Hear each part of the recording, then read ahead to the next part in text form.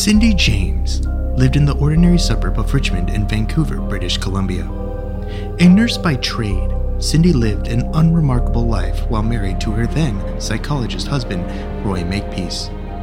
Roy and Cindy separated in 1982, and shortly after began a series of events that would lead to one of Canada's most mysterious unsolved cases. The following years, Cindy alleged that she was the target of psychological and at times physical torture by a mysterious assailant, threatening phone calls, assaults inside her home, and even a case of what was possibly arson, eventually cost the Royal Canadian Mounted Police an estimated $1 million in resources and manpower to investigate. Cindy's ordeal would eventually lead to the gruesome discovery of her body in a ditch with her arms bound behind her, barefoot, miles from her own home. Her death was ruled a suicide. This case file, the theorists open up the freezer for this cold case in The Death of Cindy James.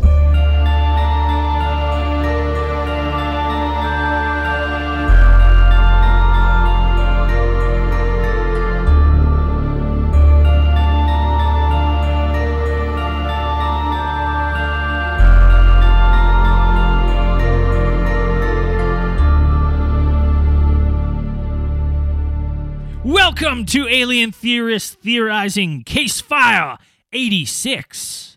Yeah. The mysterious case of Cindy James. Cindy James. James. Very interesting one. It's cool. Happened right in our home province of British Columbia. Right in the backyard. Richmond. Just down. Right in our backyard. Just in Vancouver. A few hours away. Before we get into the nitty-gritty of this case, let's get to some business. First off, oh, Dan, you motherfucker. You were supposed to remind me something, and you didn't. Oh, yeah. I did. I was just going remembered. to. Yeah, right. Now I have to pull it up. Before you said something. Now, I will say this right now. We're not going to do this for everyone. So if you can put in requests. We'll try. But the reason that I'm doing this is because how thoughtful this person was, and they reminded me. So, where is it here? So this is a pre-podcast shout out to Brock. Happy birthday, Brock. Happy birthday. May you live long enough to travel through space, Brock. Your girlfriend, Samantha, she was nice enough to message us and really wanted you to get a birthday shout out. So here it is, Brock. I noticed that she just said boyfriend and not fiance, Brock. What's up with that, Brock? Huh? She's doing all this nice stuff for you, Brock. What are you doing for her? What are you doing for Samantha? That's what I want to know. Anyways, happy birthday, Brock. You're a OG prolapser. Thanks for listening, and you better thank your girlfriend, Samantha, for getting you a shout out. Anyways, let's get on to some space news. Woo! What do we got? Okay, what the fuck's going on in Ireland? UFOs are People flying the amok, UFOs? man. Everywhere. Going pretty nuts. What? Because Everywhere. multiple pilots seeing UFOs above Ireland. Multiple. This was just last week, 6 days ago. Yeah.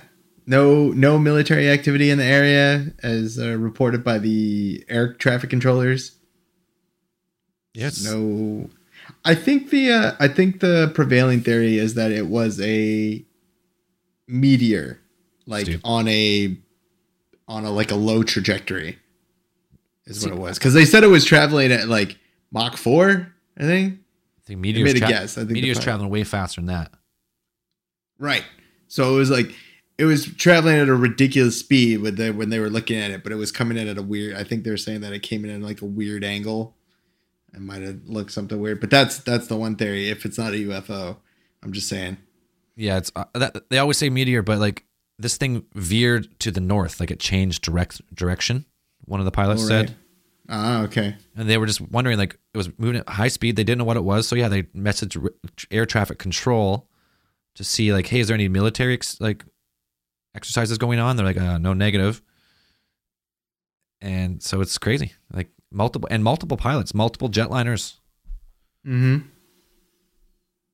So I don't know What's going on over the Emerald Isle? Yeah, one guy said was traveling absolutely astronomical, like Mach 2 or something. That's a quote. So how fast is the fastest like fighter jets that like Not even. I mean, they don't sustain like Mach 2. They don't go really. Fucking I mean, they can go Mach 2, does Mach 5, but not as like, it's not something you would normally do. right, like max speed, straight line, they could get Mach 2 or 2.5 or something maybe, right? Yeah.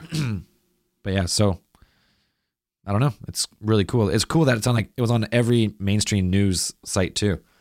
Yeah. Popped up after everywhere. just a little bit.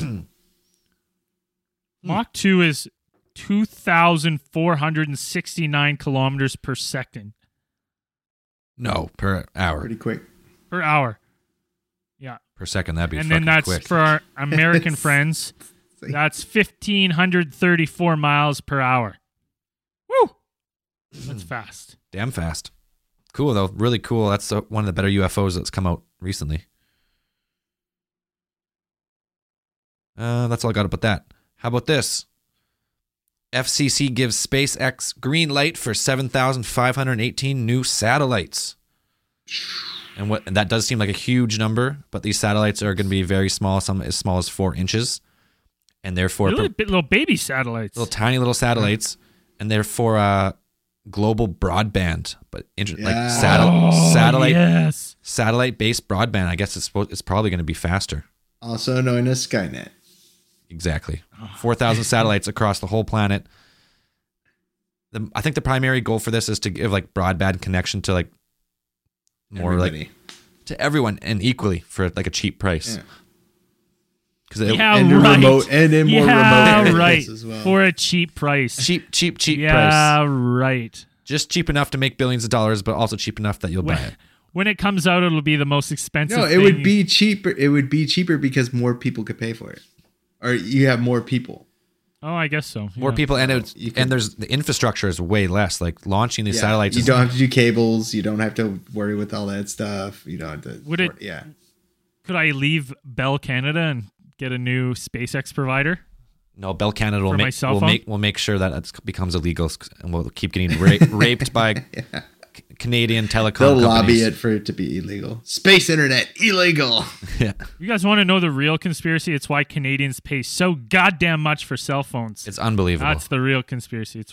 It's We've got to be some of the, I think, if not the highest, it's like top 3 highest cell phone bills in the world. I would assume that it's because like it's your country's so big. But there's only like 10%. that's Like discrimination, Dan. I'm just saying, like you put the towers out to cover that much area. 90% of our population lives within what? 100 kilometers of the border? Yep. They don't So, have they don't have they yeah, don't but have what that about- many towers compared to They other gotta put them places. somewhere.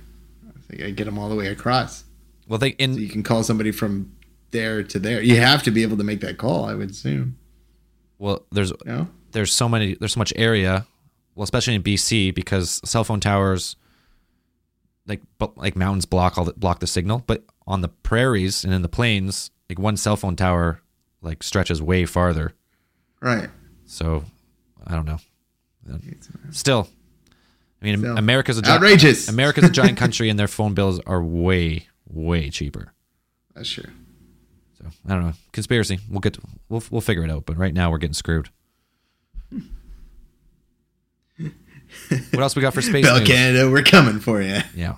Your case file I don't 87, really- Bell Canada.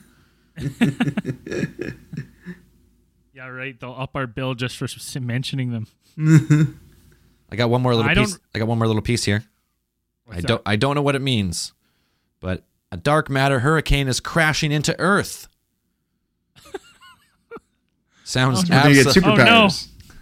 It sounds Only absolutely. Bill Paxton was still here to study it. I guess the stream of debris is from a dwarf galaxy they think was torn apart by the Milky Way's like gravity, destroying some type of dwarf star, and the dark matter is streaming through Earth, But we shouldn't be worried because I guess it's streaming through us all the time. This is just a more concentrated stream, and it's our best way to study it. I don't even know how you study dark matter, but I guess this is a big deal. So you're going to live. I don't think we're going to get superpowers, but never know. If you do get superpowers, please email us. Yes. Please. If Zell didn't get superpowers from eating that frozen poop from space, I don't think you're gonna get. No one else is getting superpowers. It's impossible. All right. Well, I also, if we want to fire up the X3, let's do it. See if it'll pump us out a UFO case file. And we're thinking at it right now.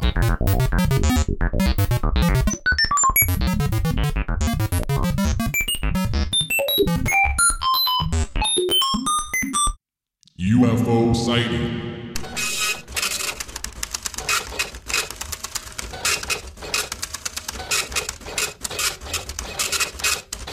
I think Andrew just added you on Skype as the Lebanese mongoose as well. Did he really? Oh, wow. Yeah, he just did. He said I don't know if he wants to try to call in from his phone. I was like, we'll see. This story looks like a UFO sighting. This was posted by unknown poster. or unknown origin.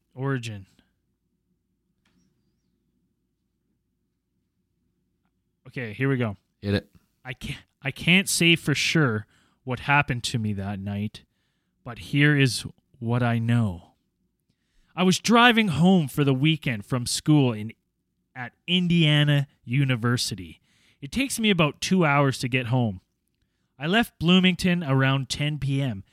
At exactly 10:53, I am on a rural stretch.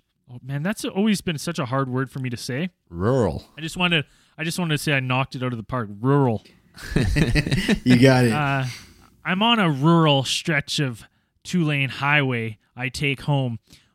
Okay. First off, if you're on a 2-lane highway, like one there, one way, is that a single lane highway, or does he mean there's like 2 lanes on each side? 2-lane highway. I think he just means 2 lanes, one going one way, one going the other. Okay, yeah, that's a small. Makes more sense. Makes more sense. A 2-lane highway I take home, and I notice what appeared to be flashing lights behind me. I thought, great, I'm getting pulled over. So I turned onto the next country road about a quarter mile from where I noticed the lights. As the car came to a stop, and I started to open my glove box to get out my registration and proof of insurance, the lights suddenly disappeared, and no car drove past. Now, here's where the story takes a turn for the weird. And I'm sure you guys will think that I'm making it all up, because it really does seem like something straight out of a typical UFO movie or story. The electronics in my car started to go haywire.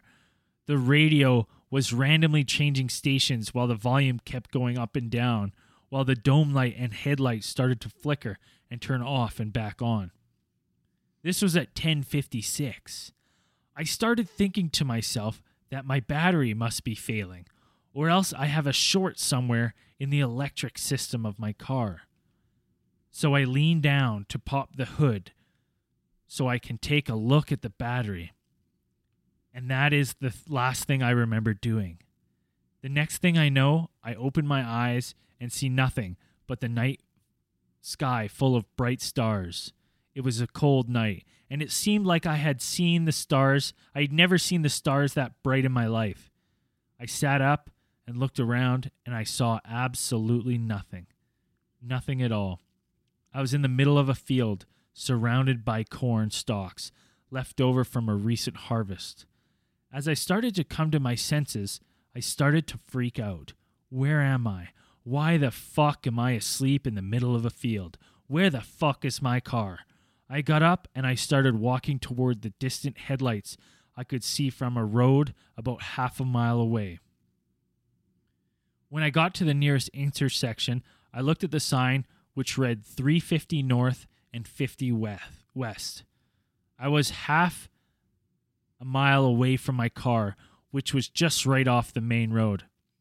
I started walking toward the headlights I could see on the main road. I can't say how long it took me to walk the half mile, but it couldn't have been more than 10 or 15 minutes.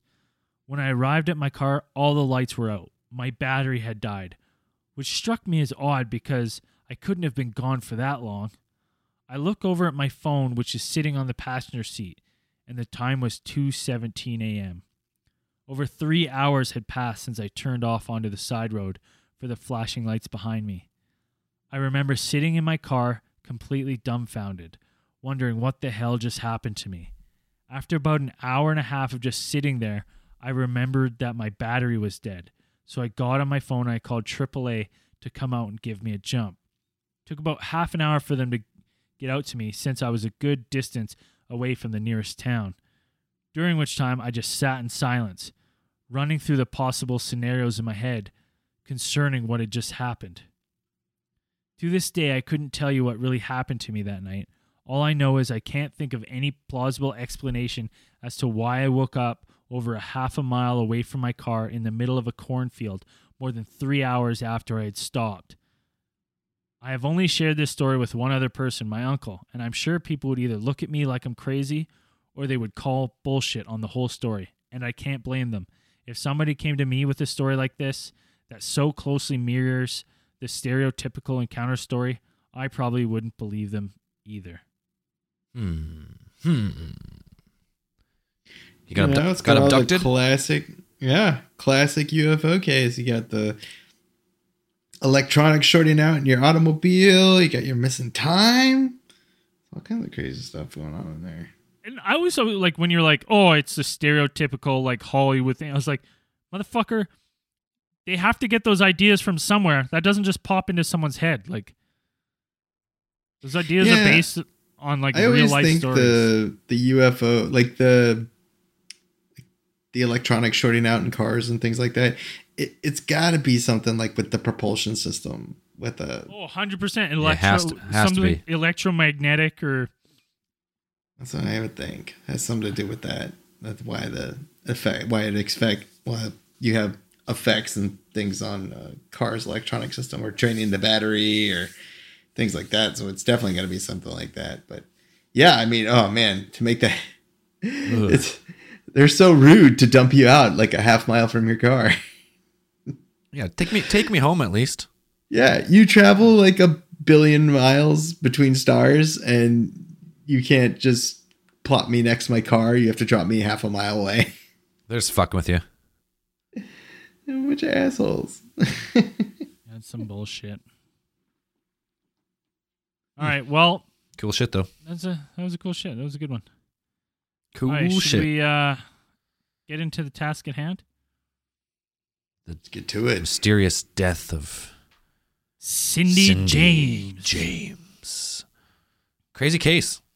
Really is. It's very interesting. So, Just gonna start us off? Well, I'm just thinking in my head where do I want to start it off? So Cindy James graduated from nursing school in 1966. She later became the administrator for a preschool for children with behavioral and emotional issues. She was married, didn't have any children of her own. And in July 1982, her and her husband separated. These are important dates. Okay. Years later, in June 1989, in a quiet Vancouver, British Columbian suburb of Richmond, someone made a shocking discovery when they found the body of Cindy James laying in the yard of an abandoned house.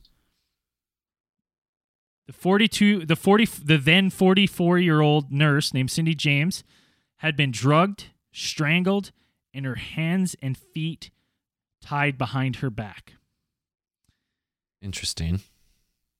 Sounds like a brutal murder. Murder. At first read. Now, police, the initial cause of death was labeled an accident or an accidental suicide. Right. She tied herself up. Right, yeah. And tied her own arms behind her back and made accidental suicide. Well, needless to say, Cindy James' family was not happy with this initial report. okay, can I ask a couple Because- questions before we go farther? Sure. Ask me a couple questions. So this girl's murdered, or Yeah. she's dead in an abandoned house. She's And abandoned house. I read she'd actually been missing for about 2 weeks where they found her, right? Correct. She was missing for 2 weeks. Her car was found at a local shopping mall with blood in the car, ID strewn about the car and underneath the car, and she was found over a mile away, barefoot, Did they? drugged, strangled, hands and feet tied behind her back, Okay. drugged. Now drugged, and it was like morphine or something, right? Yes. So it was discovered that it was a morphine overdose.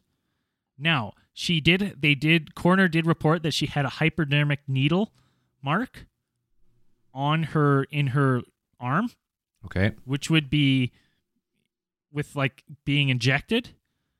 But the toxicology report found that she actually died from ingestible like morphine tabs. Oh, so she had 2 types of this painkiller. No, just one. Just the ingestible. There was no trace of Oh, so there was an nothing. injectable morphine. But so what? What was the hole then? It's so weird. There's I don't know, it's part of the mystery, man. Okay, so now Did did they find So- a needle? Did they find a needle around her? they didn't find a needle around her or in her car. Interesting. Okay. So before getting into that needle mark, I will say her family was very upset that this is labeled a suicide. And the reason is because 6 months after splitting from her husband in 1982, she was harassed physically and mentally for 7 years by an unknown assailant. She would receive hundreds. The RCMP would receive hundreds of reports from Cindy James of incidents of harassment, vandalism, and there were 5 incidents of violent physical attacks on Cindy James from 1982 to the time of her death and from an unknown assailant. unknown, like no, she never got any good look at him or her. And the Whatever. RCMP never had any leads. So, why don't I go through And this happened. the timeline? This happened as soon as she got divorced. Soon as she got divorced. Started happening when she got divorced. 4 months after the divorce. She was married to her husband, Roy Makepeace. She Right. moved into a main floor home on East 40th, and by all accounts, the separation was described as well, and they were on speaking terms. Okay. Shortly before the incident, Roy Makepeace had left a message on Cindy's new phone, just warning her. Some say he was a little upset with the divorce.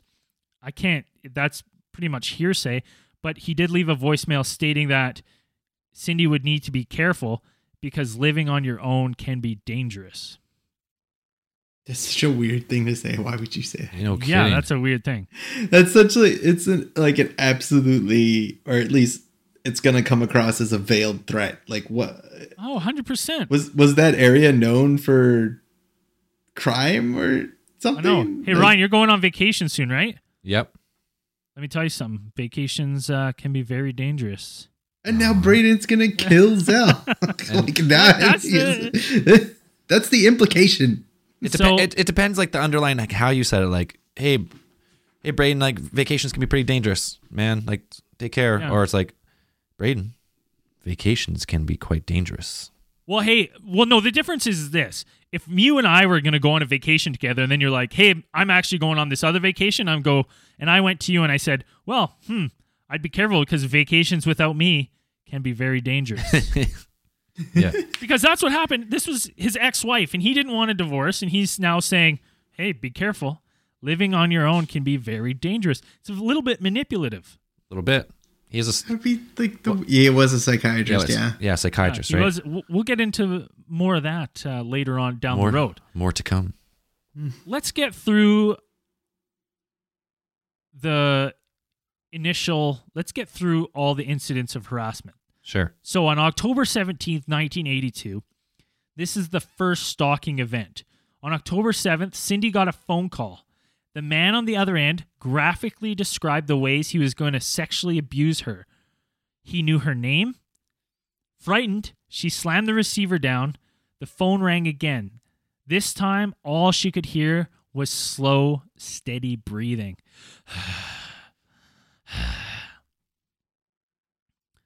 October 8th. Creepy. The next night, another phone call that said, "You're dead, Cindy." You're dead, Cindy? That's what it said? You're dead, Cindy. That's it. You're dead, Cindy. And then voicemail. Nope, just a phone call. She picked up, Oh, said, "You're dead, Cindy." Hung up the phone. Jesus. October 9th. The next afternoon, another no-talk call frightened Cindy. Cindy closed the drapes. The phone rang again, and a man on the other end said, "Don't think pulling the drapes means I don't know you're in there, Cindy." Super creepy. October 11th. 2 days later, she was disturbed by another, what she refers to as no-talk call. So that's just breathing on the other line.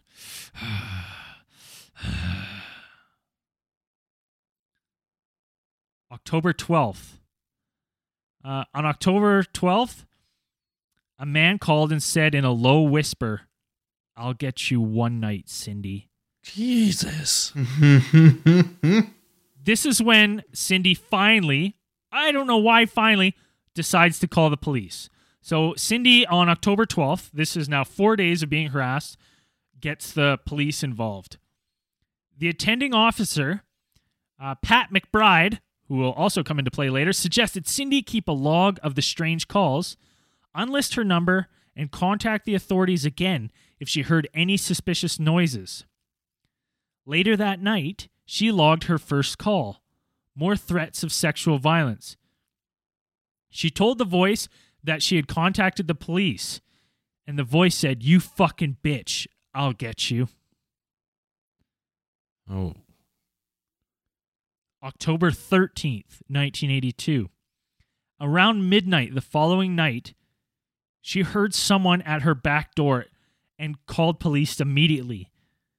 Police attended the scene and found no evidence of a prowler. October 15th. Someone broke into Cindy's house while she was out. They smashed in her back window and seemingly didn't take anything. This poor girl. Yeah. October 18th. Later that week, the timeline's skewed here. It's between October 18th and October 20th. They don't know exact date.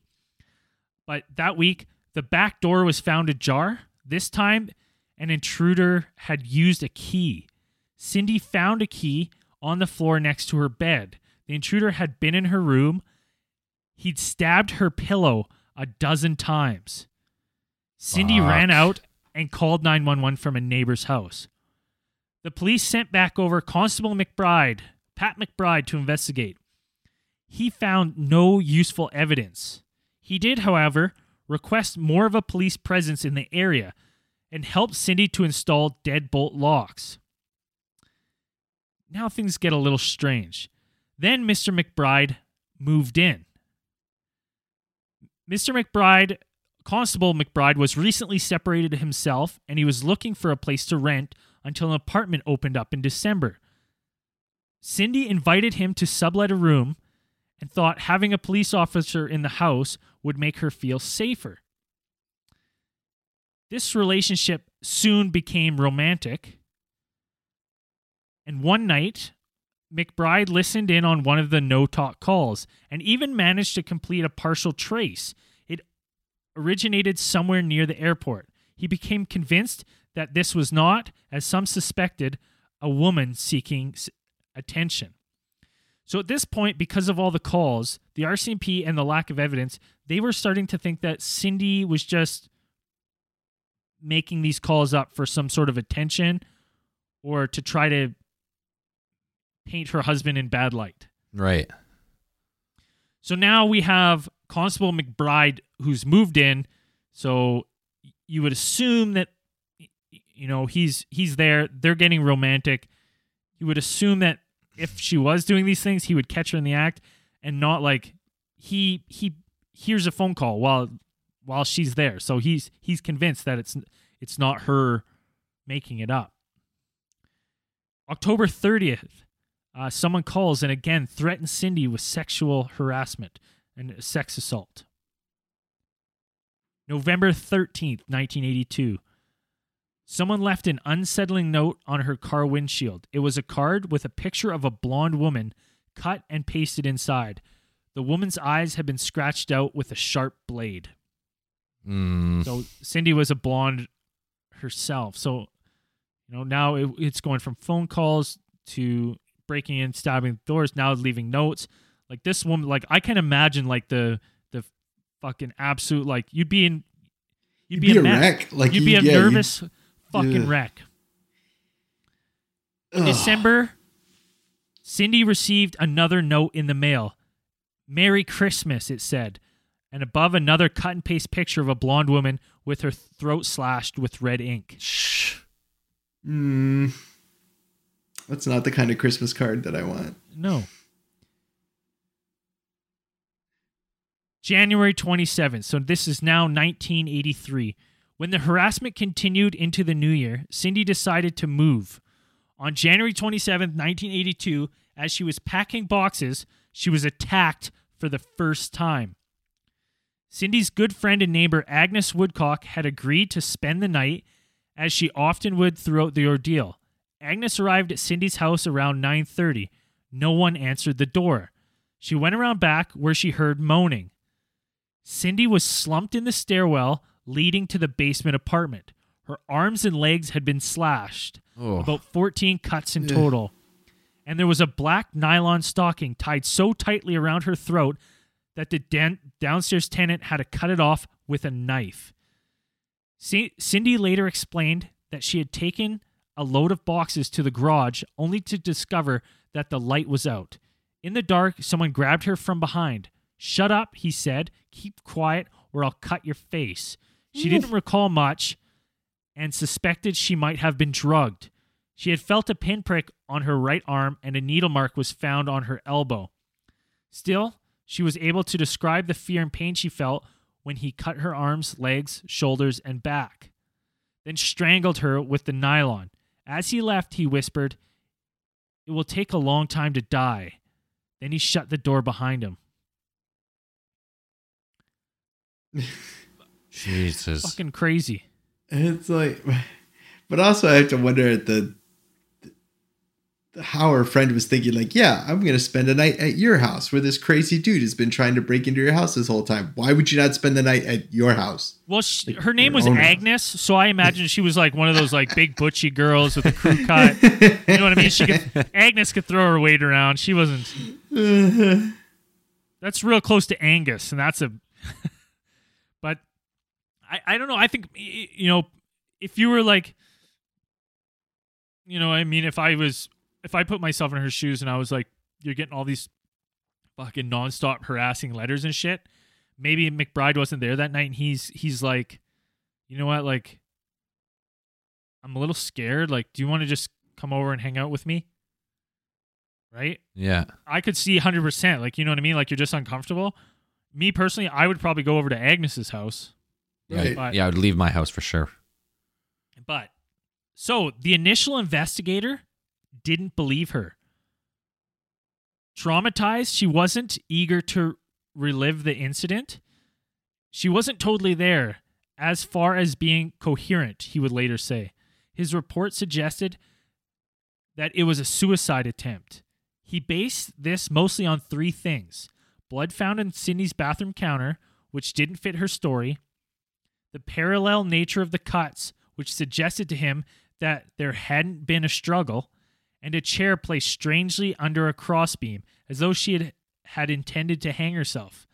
Later, it was discovered that an officer had moved it back there to have a closer look at the beam and failed to put it back. That's fucking shitty detective work. You're like, look at this chair, like, and then another cop's like, oh shit, I moved that. Sorry. He's like, wait till Captain Pond hears about this, you motherfucker. The detective assigned to the case, however, treated it as attempted murder. The most likely culprit, of course, was Roy Makepeace. He's quoted saying, being the estranged husband, he told Roy, you're inevitably on the suspect list. But Makepeace provided an alibi and it checked out. He even agreed to take a polygraph, but the polygraph operator refused. Roy's heart medication might have falsified the test. So Roy was on some sort of medication that the operator knew would fuck up the test. Hoping to convince investigators to take her more seriously, Cindy, the victim, took a polygraph test, and she failed twice. Polygraph for saying that she did it to herself? Just that the attack happened. The polygraph operator suggested the stress she was under might have affected the results, and she was found to be like withholding information. That's like it didn't exactly say what she like. If she failed this or this had happened, but it's like when it triggers, there's like I can't remember what they call it. Basically, it looked like she was not telling the whole truth. But right. Polygraphs are terribly fucking. They don't work, right? Yeah. Are they not? They're not even like they're like pseudoscience. They're not. Yeah, they're not even really accepted as evidence. So, they're just they're hocus. Like they're hocus pocus. They're scare tactic. Like you scare people with the polygraph. Probably. Now, if you're someone that's like you've been going months and months of being harassed, and you've just had a violent attack, and now you're taking a polygraph, and you're like you're fucking distraught. Like you're not in the fucking right place of mind or anything to be doing that test. Your fucking thing's going to be all over the fucking place. Oh, yeah. Right? I don't, crazy. Instantly, some of the RCMP are quick to point the finger at her, being like, well, you're doing this to yourself. You're just doing this for attention. As a result, Cindy's so fucking embarrassed. She refused to cooperate anymore. She demands the investigation be shut down, and she refuses to sign her statement and says she's just scared for her family at this point. Huh. Like, scared for her family when this guy hasn't been doing anything to the family, just to her. Well, who knows what all these phone calls and shit, right? Like they say she was getting phone calls at work too. Yeah, right? All the time. So on February 27th, a month after the attack, with no other evidence and a victim who didn't appear entirely credible, the RCMP declare the case inactive. So that's fuck off. What? I just fucking minimized this or something. Where is it? Oh, fuck sakes. Motherfucker. So that's it. They said pretty much they didn't have any more evidence on the case. They didn't have any more evidence on this one. Almost back to. This girl's just having a rough go. Yeah. So she moves out. Her and McBride split up. I'm sure the pressure of the investigation and them pointing the finger at Cindy and him being one of the investigators, which I don't know how the fuck you can be an investigator when you're living with the person that you're meant to be investigating. Right. And you're in a romantic relationship. Like those are fucking some seems like a pretty bells. Big conflict of interest. So kidding. Cindy calls it off, and McBride, from some reports, again, hearsay, is a little upset about her calling it off. But the attacks have seemed to have ceased until April 15th, 1983. So after moving, the threatening phone calls pop up again in April. Are you afraid? Is one of the first calls. Cindy was, and she was even more unnerved when one night she discovered that someone had unscrewed and smashed her backyard flood lamps. So she's getting calls, and now her new place is again being Didn't vandalized. she not even didn't she like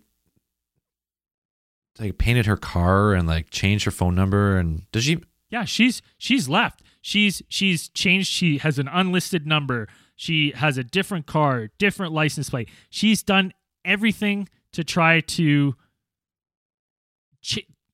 get out of this situation. May 8th, Cindy moves again, ignoring her friends' calls to get an apartment or a condo because they wanted, her friends and family were saying, get someplace to where there's lots of people, right? Where lots of people can see you. But she wanted a little house because her dog Heidi had some space to run and play, and she wanted a garden.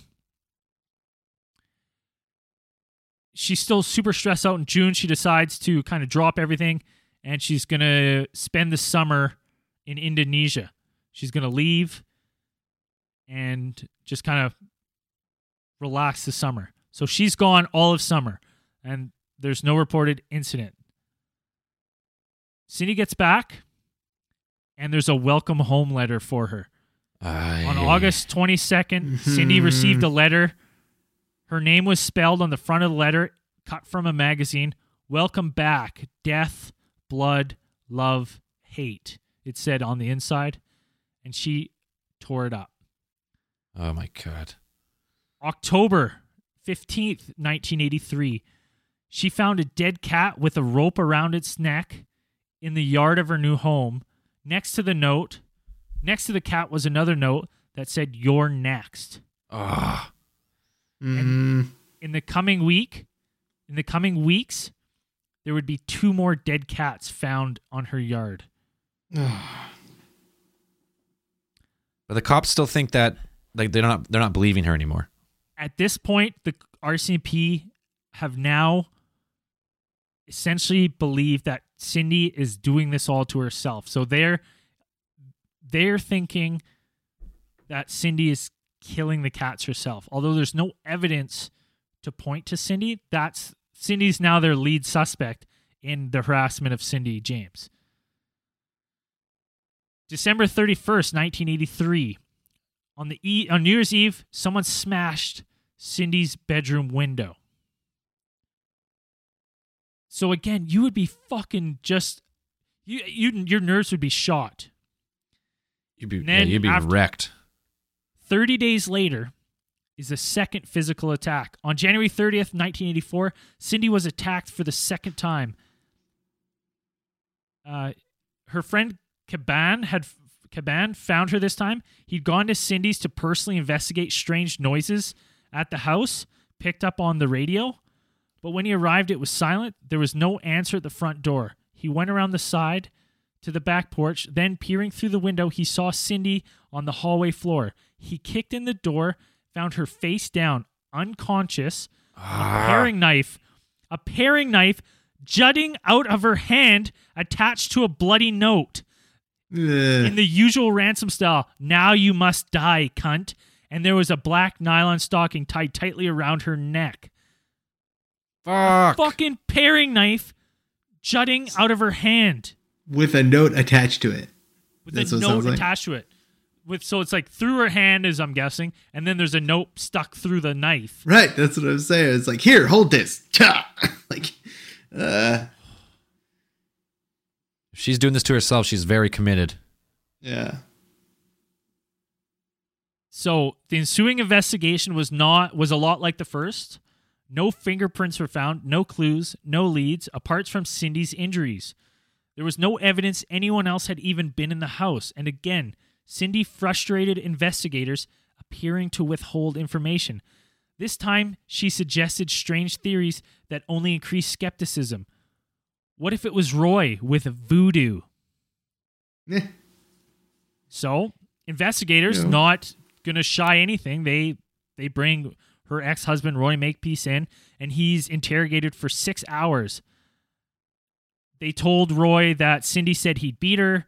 They tried appealing to his ego, but nothing. He didn't. He denied and said he had no hand in this diabolical campaign of terror that began after their separation. And again, police, having no evidence, believed and released Roy. Now, a new turn. Ex-constable Pat McBride, former lover of Cindy, is now investigated as well. The harassment had come right as he had come into her life. So he was subject to a polygraph test and he passed. But again, these fucking things don't work. Don't work. But so Pat McBride's now a bit of a suspect. So now, again, they ask Cindy, do you want to take a polygraph? And she agrees. The RCMP officer administering the test asked her straight up if she was her own stalker. Did you stab yourself in the hand? Did you make the note? Did you tie the stocking around your neck? No, no, and no. This time, she was judged to be telling the truth. So now they have nothing. They're not sure. They have, because now she's passing tests, so they have no fucking idea what's going on. June 12th, right around Cindy's birthday, her dog Heidi went missing. She was found cowering in the basement in a pile of her own mess, a cord tied around her neck next to a fresh cut and paste note. Fuck, last days, warning, run, death. Happy birthday, love. Oh my God. So now her friend Caban installs cameras, and the police are giving her special priority. At this point in the investigation, almost $1 million has been spent on Cindy James's investigation. So Cindy is no. Hold on, I have one. Where is that one? Oh fuck! I fucking minimized it again. God damn it! I'm so brutal at this. Brutal. I know. So in April 1986, the Woodcocks, so this is Agnes, they were staying over at Cindy's house, and they were awoken after Cindy discovered the basement of her house was on fire. She ran to call the authorities, and all the phone lines in her home have been cut. Tom Woodcock went to a neighbor to call the fire department, and he saw a man standing just outside. Tom asked the man to call for help, and the man turned and ran away.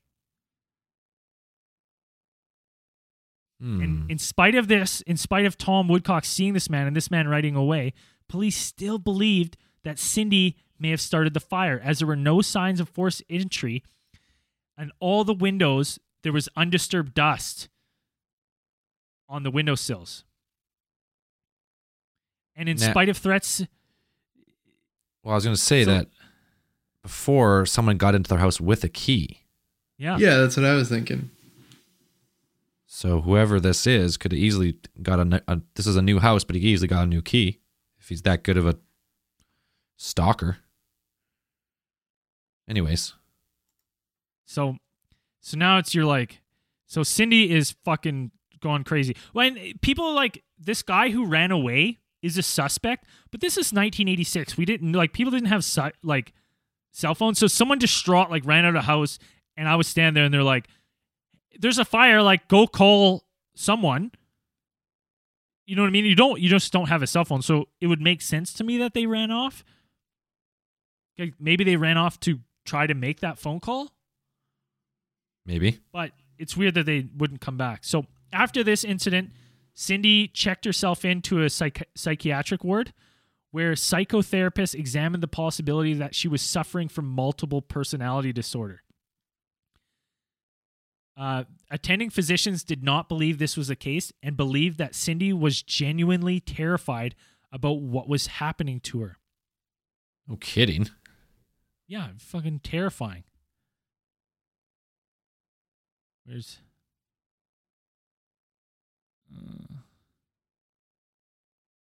that next one there? Okay, here we, and then next one. So, once again, 2 weeks later, after after her release from hospital, Cindy immediately, something happened in the hospital, and she started accusing her ex-husband, Roy Makepeace, of being her tormentor, like ruthlessly. She said, he did it.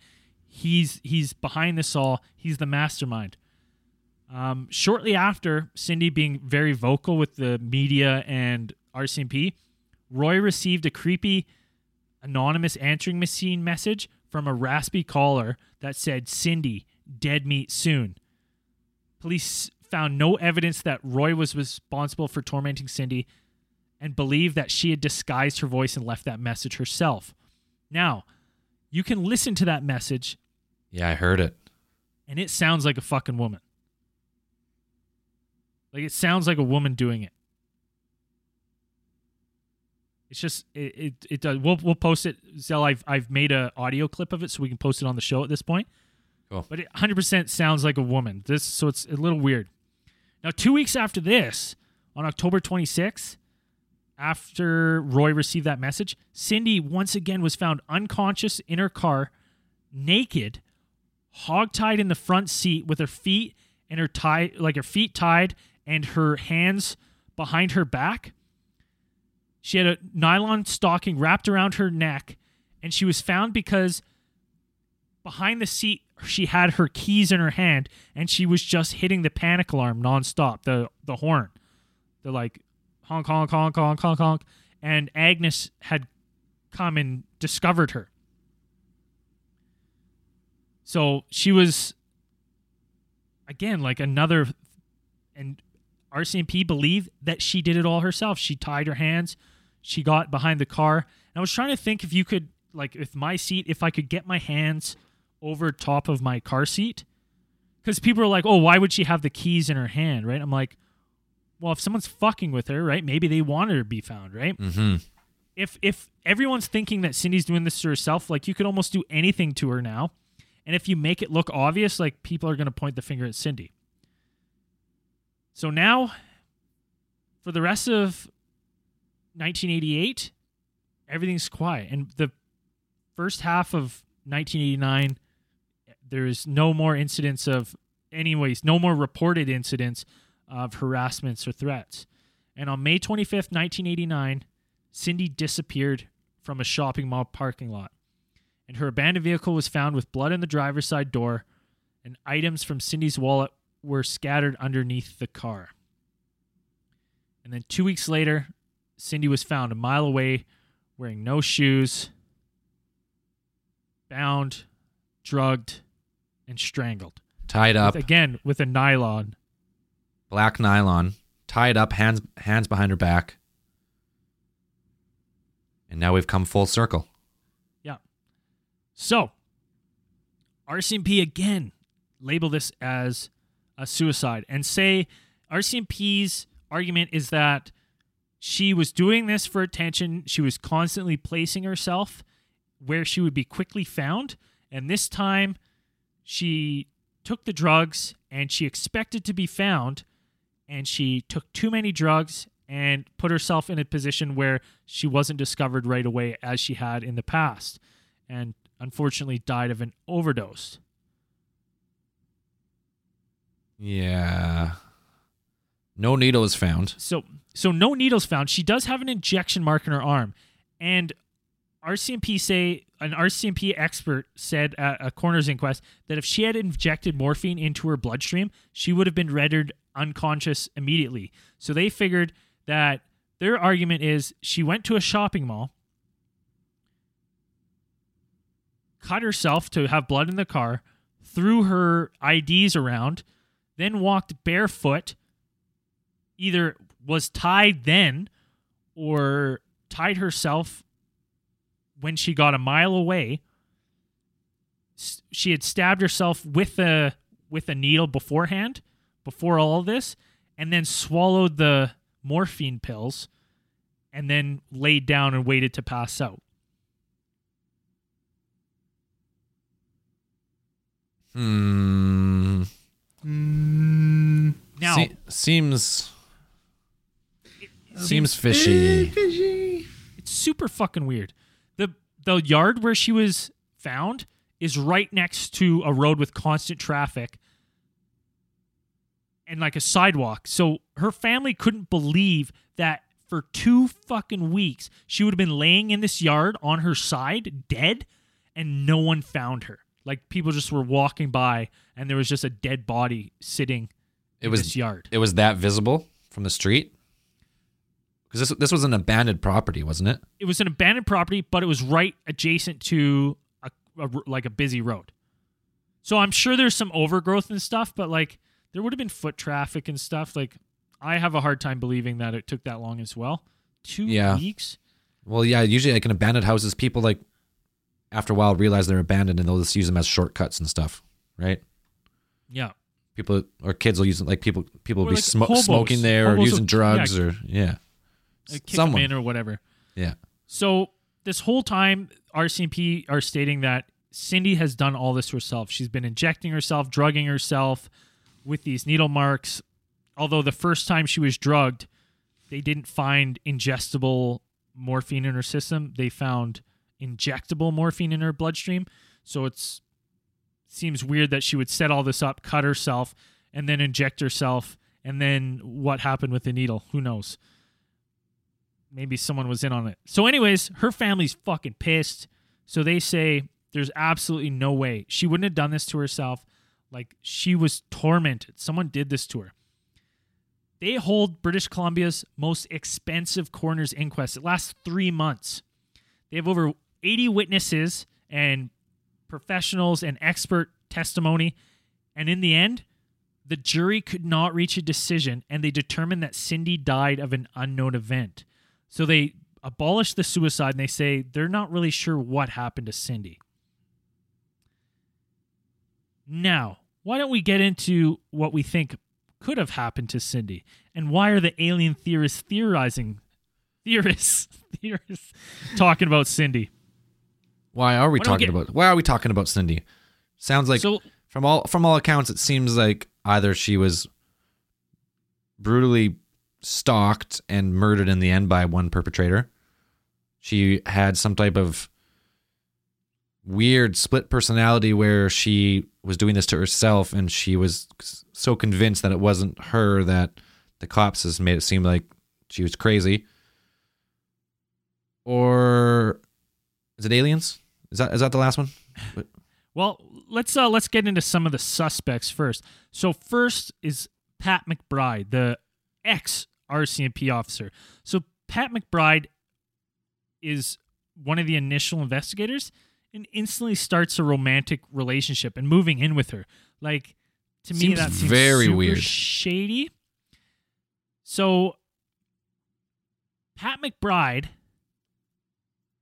now this doesn't really tie into this, but Pat McBride also is no longer an RCMP member. And the reason he's no longer an RCMP member is because he was charged with a shitload of sexual assault soon after Cindy James died that go into the past. So one theory is that he was her stalker and he did this to like kind of manipulate her into being in a relationship with him. It was very easy for him to kind of slide into the boyfriend role. And that's why the threats and stuff kind of subsided while he was living with her. And then he seems to go on to substantiate her claims, saying like, oh yeah, this isn't real. She's not crazy, because he couldn't give himself up. That's one theory. And then when she breaks up with him, he's rattled and elevates it to murder. But there's really no evidence tying him to all this. There's just theories. Now, outside of him like just being a shitty cop and like having questionable integrity, I don't know if he's really fits this for me. Right. So why don't we look at her husband? And this is the one I really like. Dr. Roy Makepeace. So remember earlier how I said that once she got back from the psych ward where she was having like psychotherapy and stuff, she was really pointing the finger at her husband, her ex-husband Roy. At that point, she also recalls an incident. Let me pull up the date. She also, during that time, she remembers an incident, July 2nd, 1981, before that she seemingly forgot. Cindy recalled a boating trip that she and Roy had taken in the summer of 1981, a year before their separation. They were going to meet some friends on an island. Roy had gone to look at a property, and Cindy went for a walk at the top of the hill. She said she found a log cabin, and she entered to find Roy and his friends standing over dead bodies. They were cut up with what seemed to be an axe. And he yelled at her, what the hell are you doing here? And Cindy became too frightened to continue the session. This is under the hypnosis at the psychotherapy. Right. She, again, a second time, she tells the exact same story with more detail. And she stated that Roy had dismembered the corpses, placed them in bags, and disposed of them in the ocean. Noting that her emotion was very real, the hypnotist took this charge seriously, and police followed his lead. They launched an investigation that, as usual, turned up nothing. Makepeace, he says that never happened. Now, interesting thing about Dr. Roy Makepeace is he's a psychiatrist in BC, and he had been a psychiatrist since the 50s, and he was good friends with a Dr. James Tyhurst. That name sounds familiar. Well, that name does sound familiar because we just talked about James Tyhurst in our MK Ultra case file. James Tyhurst was the head of the Canadian Psychiatric Association, the American Psychiatric Association, and at one point the World Psychiatric Organization. And he provided oversights on Project Artichoke and Project Bluebird that turned into MK Ultra. He did research on the effects of LSD on 300 patients in Vancouver. CIA funded research into forced morphine addiction. CIA funded mind control programs in Canada to change attitudes of individuals, sensory deprivation and isolation, and interrogation techniques. Fuck. Prolonged isolation, and essentially making people feel they're hopeless. And the friend that they had gone to see when Cindy says that she caught them murdering was none other than one James Tyhurst. So now we have... So under hypnosis, she recalls just James Tyhurst with her ex-husband chopping up someone. Yeah. Yeah. No, but... Chopping up bodies. That's one hell of a party. So in this case, then these people are not just involved in MK Ultra, like mind alteration or mind control. They're doing the full deed then. But here's the thing, like we talked about in MK Ultra, how so many documents got destroyed, right? Yeah. So maybe, I'm just saying, we have a guy who practiced forced morphine addiction, essentially making someone breaking their mind. Absolutely breaking their mind. And his friend, Dr. Makepeace's ex-wife, seemingly has her mind broken. Numerous times, fucking has morphine in her system. This is insane because we talk about MK Ultra, and they use they're just savage to their patients in all these different ways, electroshock, other types of torture, to break a mind, and then it fractures, and that's when they can install what they say is install you get split personalities. Yeah, I'm gonna go even as far as they could have broken her mind and had her do this to herself, That's what I mean. making the calls and shit. Like one of her alter egos is this like like self-destructing personality that's doing to this herself.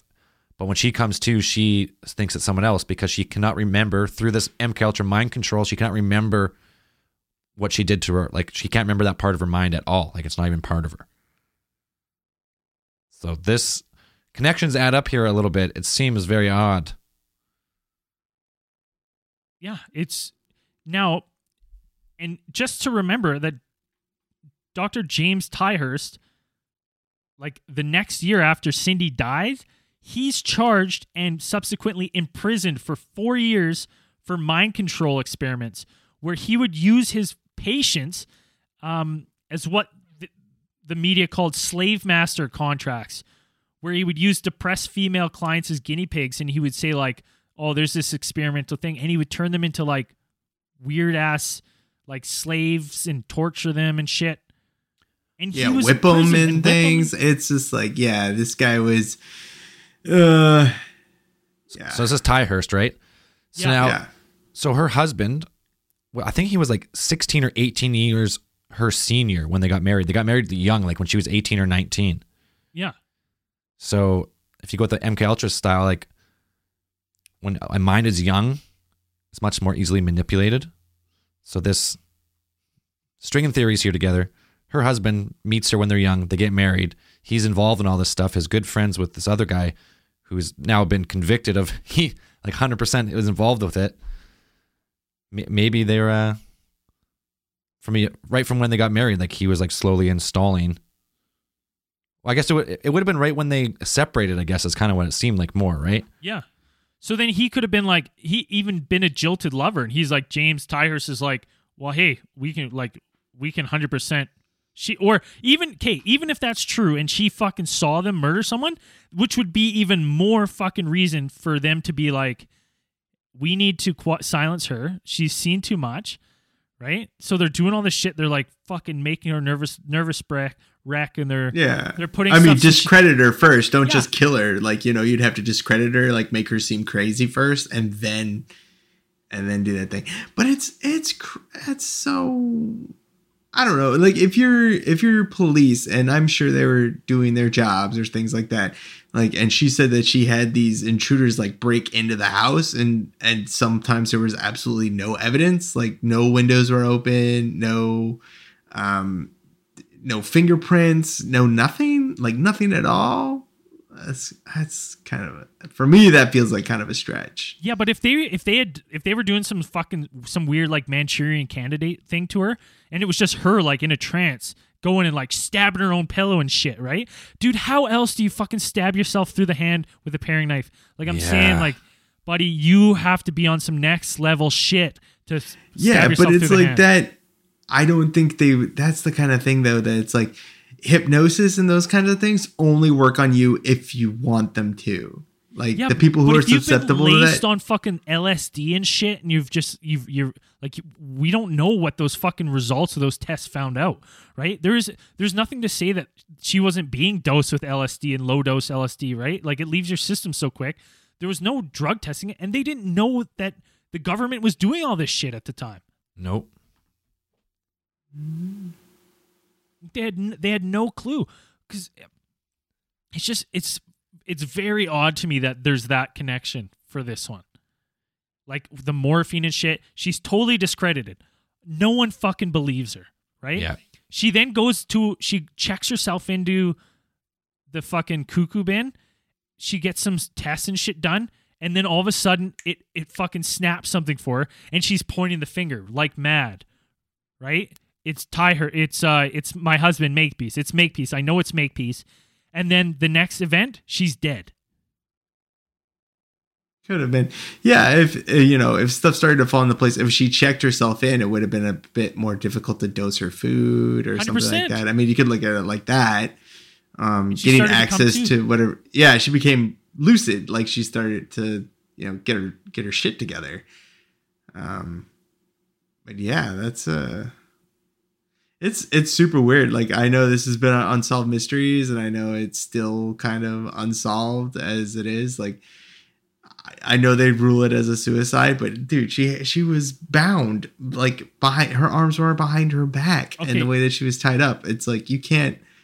What kind of funky suicide is that? Hey, you can look up the pictures of how, like, you can look up the pictures of her dead in that yard.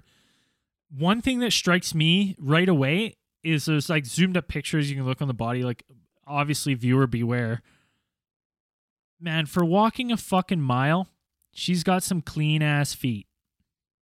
If that's what they think, she did all this to herself and then she walked fucking barefoot, like, through the fucking woods, through some yards and shit. She's got some really clean feet. I'm just saying, you're walking on pavement in the parking lot and shit barefoot, like, your feet are getting dirty. Yep, that's true. In a hurry, and she's got clean feet. And I'm not saying, like, you can only see, so maybe her feet are dirty more on the bottom of the soles and stuff. That's just my initial look. Right. And then she's bound from behind. And they did have a knot expert show that could be done. Like, you could, with the right knowledge of knots and stuff, get that, tie your feet, bound them, and then step through. And then, but it's not an easy feat, but it can be done. So that points to the suicide a little bit. But but why would you do that and then, like, overdose on, it's like, is that the way? If you're going to overdose on morphine pills, then what? I mean, that's not even what killed her, right? It wasn't the morphine pills aren't what killed her. Didn't she have, like, blunt trauma and lacerations and stuff? Yeah, she had I forgot about that. She had some blunt trauma, some lacerations, and again, she was strangled by the fucking black nylon. So they don't know if she died from overdose or she suffocated. They're not sure at that point. That's why they call it accidental suicide. Because they're not sure if she ingested too much or she died. Yeah. But again, like, dude, that's a lot to do. So you're like, okay, so I'm trying to think in my head how you would have to do this. So you're like, you would leave your house. You're like, okay, wait, I got to fucking prick my arm so people think I was drugged. So you prick your arm, then you go, okay, I got to get rid of this needle where no one's going to find it because I can't leave it in my house because my house is going to be searched. So you dispose of that. You drive to the shopping mall. You go, okay, shit, there's people around, so I got to look insuspicious as I'm fucking barefoot with my ropes in my hand. And I'm scattering my ID under my fucking car. Oh, I got to cut myself a little bit and mess myself up a little bit so the blood gets in the car. Then I'm going to walk barefoot a mile, find this abandoned house. Then you're going to, okay, how do you do this first? Do I tie the black nylon around my throat? No, you'd have to take the morphine first, I guess. So you'd have to then pop the morphine tabs, cinch your throat with the black nylon, and as you're, like, wheezing, struggle to hog tie yourself. I guess. That makes sense. Yeah, it's no matter what way you spin it, it just does not seem to add up.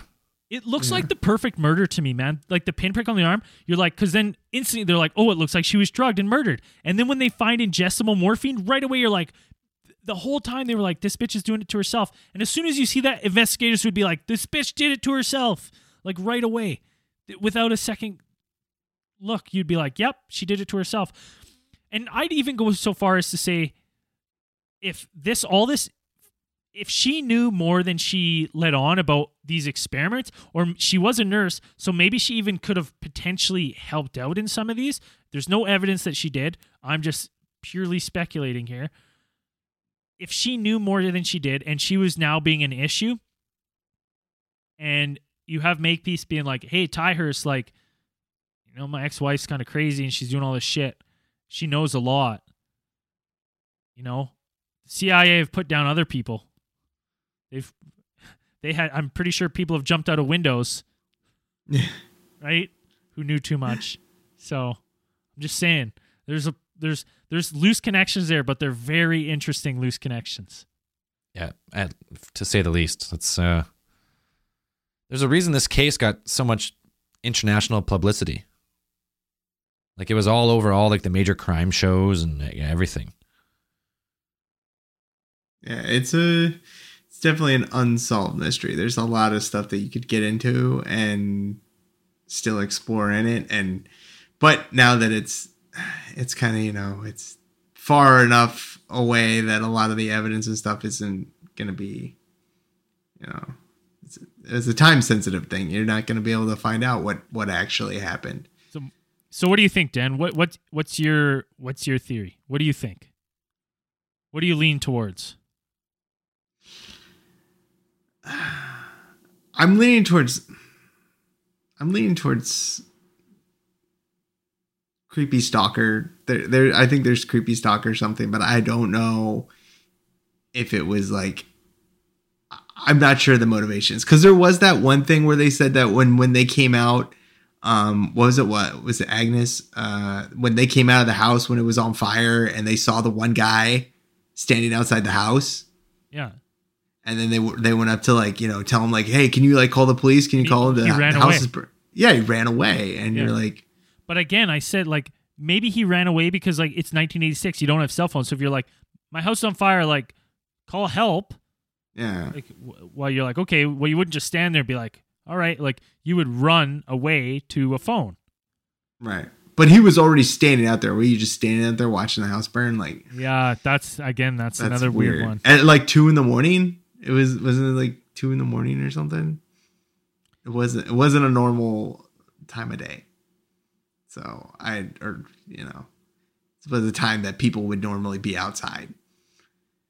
And then I don't know. Yeah, I don't know. I'm with creepy stalker thing, but it's how would you be a creepy stalker to know to be that obsessed with someone to make this kind of stuff happen? It's good creepy weird. Stalker too, to never be seen, to get keys to the house, to get into the house and stab the pillow and all that stuff. I would think, maybe there were some weird maybe it was some weird psychiatrist cult or something. Cause she went to go hang out with all those, all of them were psychiatrists. And you could say maybe it was just a bunch of psychiatrists getting together for the weekend when they went to Gabriola, to hang out. But maybe some weird stuff did go down there. And then they were well, we can't have this stuff getting out.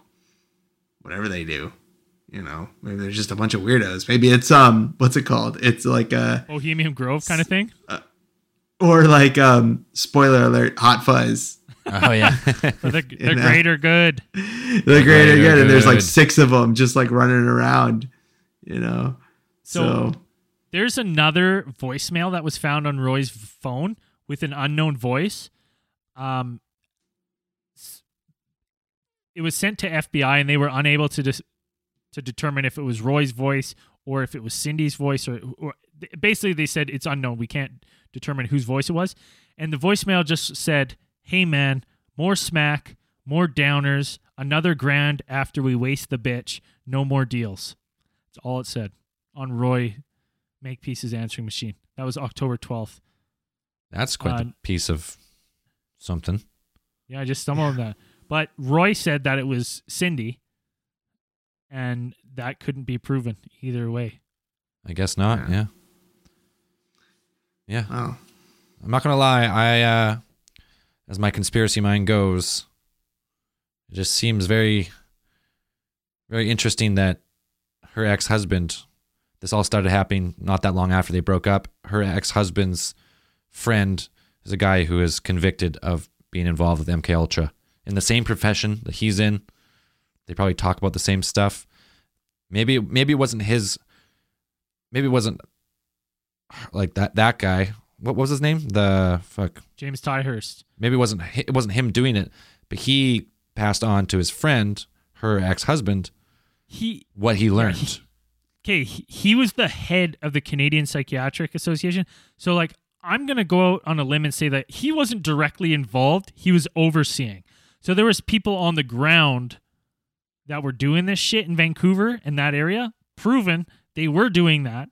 Yep. I just think Tyhurst was the yes man, approving things and keeping things compartmentalized. But so I don't know if he actually had a physical hand in the stuff, but he definitely had people with boots on the ground. So I agree, 100% agree. It maybe was not him at all, but we know this happened in Vancouver. We know the shit was going on in Vancouver. Where's she from? Vancouver. Like, Yeah, I mean, I don't even think it might not even been her husband who actually did the stuff to her, but I would not be surprised if this MK Ultra stuff did, and they did break her through like drug use and other kind of, and they separated her like personalities. She might have been just doing it to herself, but not on like forced suicide is what it could have been. The only reason, well, see, because I thought about that and I was thinking, I was like, okay, well, she lived with that fucking cop for like a couple months, and you think he would have seen something, right? And he heard a call, but I wonder if they like, I wonder if it would fuck them over. I'm trying to think in my head, if this cop, if they had called Cindy and Cindy was all of a sudden freaking out, like they called her with a code word or something, she was fucking slashing a pillow, and he saw that, would that fuck up their plan? Because then the RCMP would be like, no, it wouldn't. That wouldn't have fucked up their plan. That's like, you know what I mean? Like, I don't know why it stopped when the RCMP moved in, or maybe it was just too risky. Yes. Right? He looks shady as fuck too, man. All right, ultimate conspiracy. He was part of the MK Ultra program. He was working with the psychiatrist to break her from the inside, making her seem more crazy than she was, telling his cop buddies that, no, she's probably just a little bit crazy. Totally discredited her. In the end, the MK Ultra took over. She took her own life. I'm trying to find out how old. I'm trying to find out how old he was, the Pat McBride, to see if he was like a super seasoned vet that he could have been around for MK Ultra, or if he was a young like. Anyways, this one's got some legs conspiracy wise, which is why we featured on the store. I was reading up on Project Artichoke when I came across it, and I was kind of like, I kind of fell down a rabbit hole, and I was like, Jesus. Yeah, it's definitely interesting. Anyways, that's pretty much all I had on Cindy James. Yep. That's I think that pretty much covers it. Unsolved mystery. Tons of true crime cases about it, podcasts and documentaries, and everywhere you look, this case has been done but never solved. So it's super crazy. You got a prolapse of the week? Oh, I don't have it pulled up here. Go for it. Something here. All right. Well, I got a new podcast review, 5-star review. Ooh. Obsessed. 5-star review from Stott Tot from the USA. I'm not ashamed to say that. I have listened to all episodes in less than a month.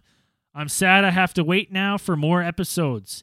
Need my space news fix. Never stop theorizing, men. Thanks, Stott Tot. Stott Tot. It's a good one. It's a good review. That was our one review. So that was our one review. We need more reviews. Get on there. Give us 5-star reviews on Facebook, on iTunes. The 5-star reviews really help. So get on there. Oh, and if you're listening to this, that means go to TeePublic, get some of our shirts. By this episode, I think by last episode, I've released limited edition, limited time only, original alien head design and original El Nasty for the Christmas season. Go on there while supplies last, because they're not going to last long and they're limited time only. So what do you got? Definitely want to get your hands on one of those El Nasty shirts. Those things are slick. Those things are prime, dude. Those things are good. Love good those fucking shirts. I lost mine a long time ago, so I need to get a new one as well. I'm not gonna lie, prolapse of the week. I can't find anyone good because we just recorded yesterday and I gave it out. Anyone else? Anyone come across somebody? Birthday boy Brock. Birthday boy Brock. Birthday boy Brock. You're now prolapse of the week. Congratulations. Because you rotated the sun another year. Yeah. One more time. Once more around the sun on Spaceship Earth. Let's go Patreon. New Patreoners. We got Corey Mills, Tyson, and that's it, because we just recorded yesterday. So welcome to the team. 2 in a row. Anything else we got to plug or anything? Yeah, I don't have music either for this one. Woohoo! So if you're listening to this and you're in a band, or you want us to feature one of your friends' bands or somebody, tell them to get in touch with us, or you get in touch with us, and we will feature some songs at the end of the podcast. Yeah. Preferably rock or equivalent, but we'll take all submissions. We'll give them a listen. Good music, any good music. Nice. Yeah. Mumble rap might not make it through, but you can send it. You can send it in if you want. Mumble rap. Mumble rap's a real thing, man. It's very popular. I know it is a real thing. I don't know why, but it's a fad genre What right the now. fuck is mumble rap? That's not words. But like, You just that's a top 20 right there. That's a chart buster. Chart buster right there. Mumble rap. Squiggly Z. Mumble rapper. Squids in there. Squiggly Z. Don't you remember? Don't you remember way back in the day when we had that fucking joke band? Joke band. Human voice? The Human Voice. Oh yeah. You were Squiggly Z? Brain's like, that's not a joke. I was Sleazy B. Yeah, Sleazy B, Squiggly Z. I bet you. shit. I wonder if. I think you can still find. Let me tell you something. I have all those songs on my old computer. The Human Voice was on MySpace or something, wasn't it? Like it was that long ago. Yeah. School is back in session today. So we used to get wasted, drunk as hell, and we used to all sit around a computer, and someone would make a beat on like some beat making program, and then we would record some nonsense. A one night song. It would take 2 hours. We'd all split up. You'd write your lyrics. You'd come back. We'd write a hook, and then just they were always terrible because we're blackout drunk. They didn't make any sense. No sense at all. I think one time Zell was like in the middle of a line. He was like, "Sucking my dick, sucking your dick, sucking his dick." Didn't make any sense. It was hilarious. Man, you gotta send me those songs. Let's put one of them at the end of the podcast. It's hilarious. Okay, yeah. So to this week's song, brought to you by the Human Voice. Classic R&B love making group out of 2007. All right. As we always like to say at the end of these things, keep those eyes on the skies. Psych. Sorry, guys. We couldn't find the recording. We'll have to get to it on the next one. Peace.